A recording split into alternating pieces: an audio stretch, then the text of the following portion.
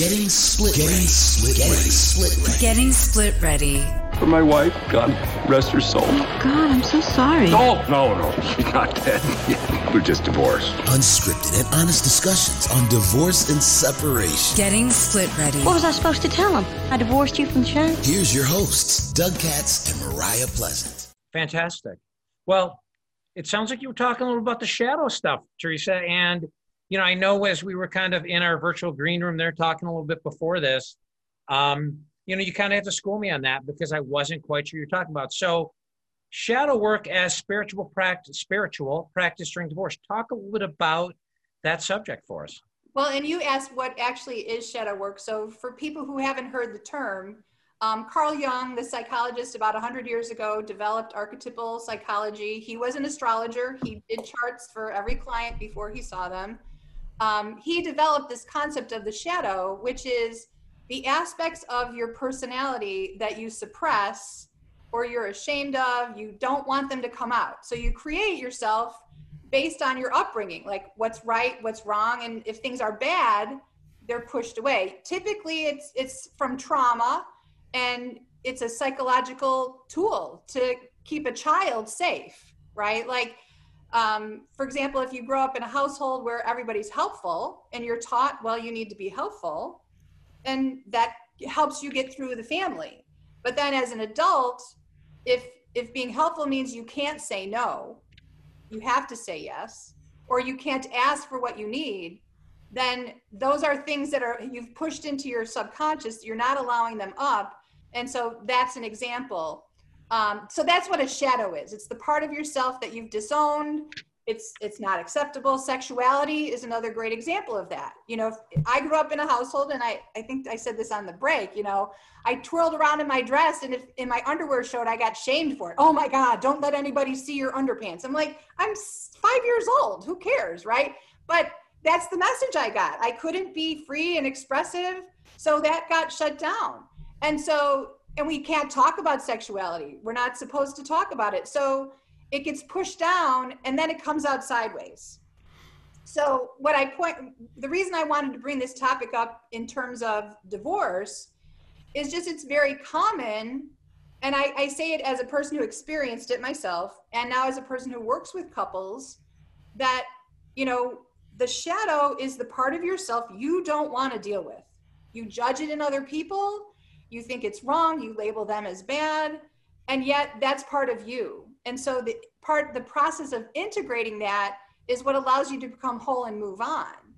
So I'm with Patrick. I teach people how to breathe, how to stay centered. Not everybody wants this level of healing, but for those people who might be listening to this, who think, oh, wow, you know, I really don't want to repeat this pattern. That's the process. And in my particular example I can share with you is that I did grow up not thinking it was okay to ask for what I wanted. Like my job was to make sure everybody else was taken care of. And in my marriage, I didn't even know how to ask for what I wanted. So of course he can't give me what I want because I don't know how to ask for it. And then I make him wrong for not giving me what I want.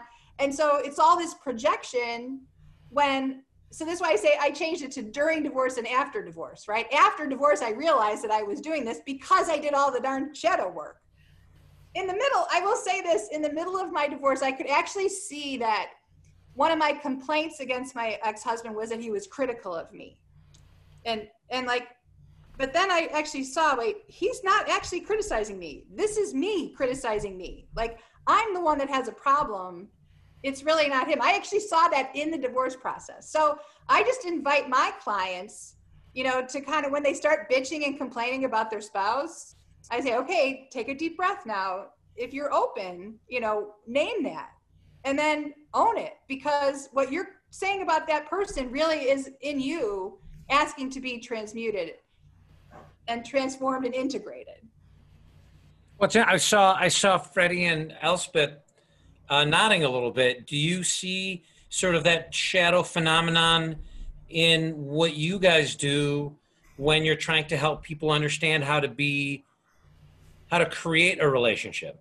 Yeah, actually what Terry just said is such a beautiful example that the learning of oneself and the acknowledgement of self that may perhaps been covered up from the coping that Terry so beautifully described that we do as children to survive.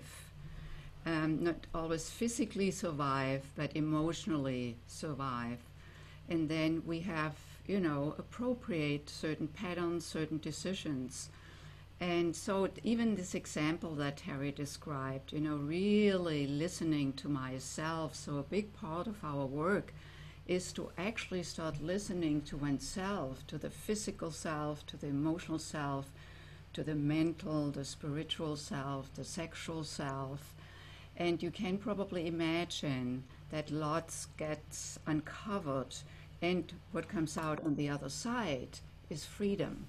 Freedom to express, freedom to ask, freedom to live fully on these dimensions, physically, sexually, emotionally, and love-wise, and mentally, spiritually. And so then we come into this unity, into this union within, where I then can, unify with another, because I am already clear here what's going on.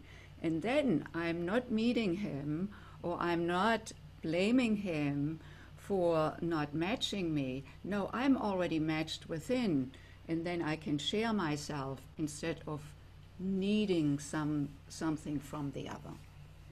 And I just would like to share, having been through many of Elspeth and Freddie's programs, one of the beautiful benefits is they create a safe space, and then participants get to really tap into these triggers. What are the things that are blocking me from being authentic in my relationship, whether I'm in it or not?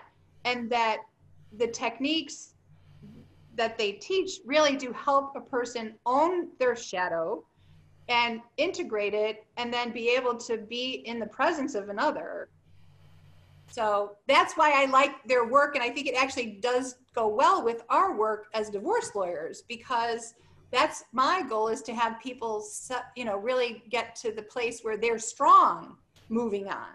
Well, it's interesting because working with so many of you in the family law space, I consistently hear when you're, when someone's retained you and you're working with them, you see them in such a different light than they see themselves, but you're representing them from a legal perspective, and sometimes it's hard to show that, because a mirror is a scary thing for people, right? So, you've got what your responsibilities are from the legal side to do what they want you to do, right? You're not, it's their, as Patrick said earlier, it's their divorce. So they're going to tell you what they want, but there's so many times I hear where you're looking and you're like, this person is actually more of the problem than they think.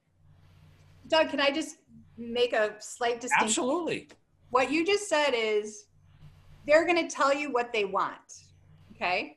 So I believe that one of my skills, and my guess is Patrick has it too, is asking them, what do they really want? Okay, like on the surface, it's, oh, I want the house. But, well, what do you really want? What's important about that?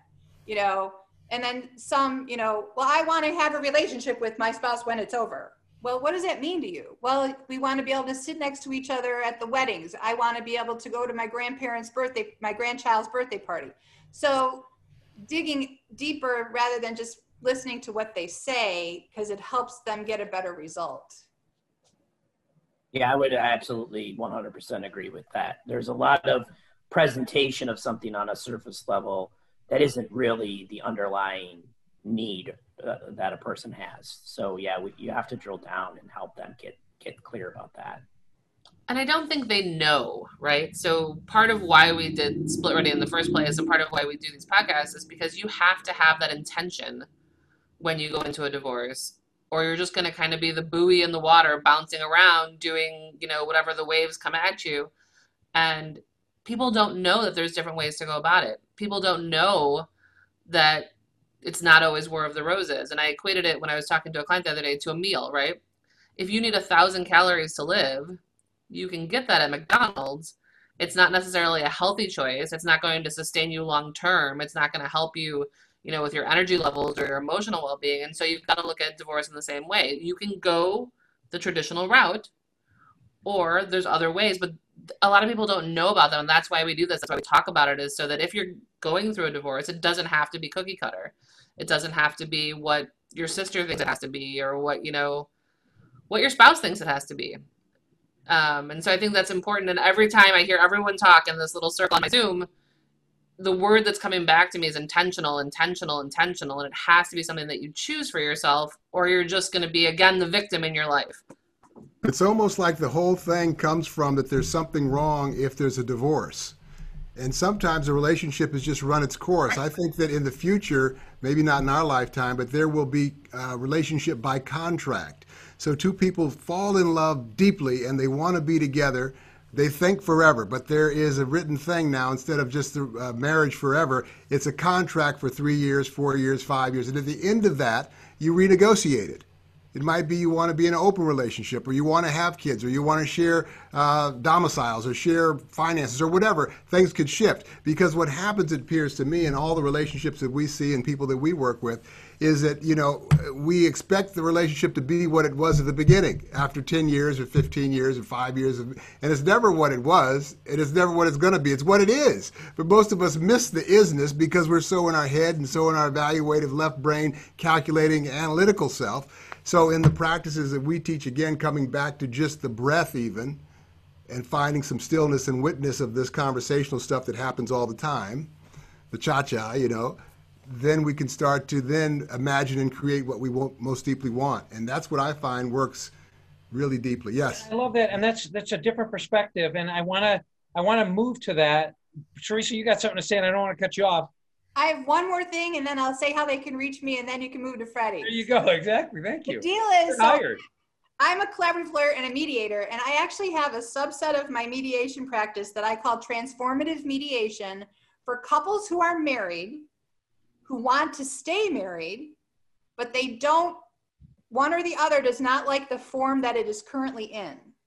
Okay? So I take them through some mediation, actually some Tantra exercises, like we did the heart to heart the other day with one couple, helping them learn appreciations, but identifying the relationship is over. The old relationship is over. What do you want to create going forward? And we did the financial pieces because this family had financial issues.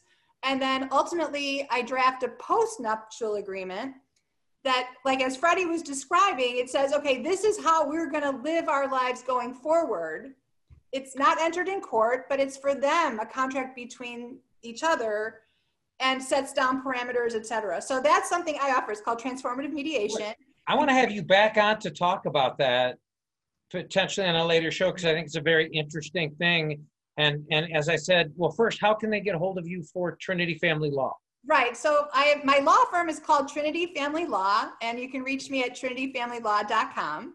And I also have a business called Trinity Collaboration, which is where I do coaching and speaking and astrology and those types of things, where I'm also really very proud that I connect people with really excellent resources like Tantra Nova, for example. So that is Trinity Collaboration. And I have a Facebook page for both of those businesses. And you're on LinkedIn and everywhere. We'll also have all of you guys, all of your information on the individual shows. Well, this has been a great show. I want to thank all of my guests. I just dropped my piece of paper, so I got to pick it up right here. But I want to thank our guest, Dr. Elspeth Moit. I got that right? Oh, beautiful. Awesome, I got it right. Freddie Bentel Weaver, I'm sorry, my handwriting is terrible. Founders of the Tantra Nova Institute. Patrick Kolscher, founder and owner of the Kolscher Conscious Family Law. And Teresa Baron-Kulat, founder and owner of Trinity Family Law. And again, all their information will be available to everybody. You know, I like to end the show to tell people, you know, I think people look at us, Mariah and I, and they say, you guys are split ready, you're about divorce. And we're really not. You know, having guests like you on really is what we're about. It's about, you know, a conscious approach to uncoupling. We're about, you know, our business is about everything but what you guys talked about, right? It's about the the finances and approaching it in a logical manner, doing all that, but it can't be done without what you guys do. So thanks for coming on our show and addressing our listeners. And I always like to say, if anybody out there knows anybody considering divorce, or if they're considering divorce, it really, really makes sense to use some of the resources you can find at Split Ready. Use the resources we have on our show. Take the Split Ready assessment. You can take it at www.splitready.com and have an idea how split ready you are. Subscribe to the show. We're on YouTube, wherever you get your podcasts, and share the information. Anything you want to end with, Mariah?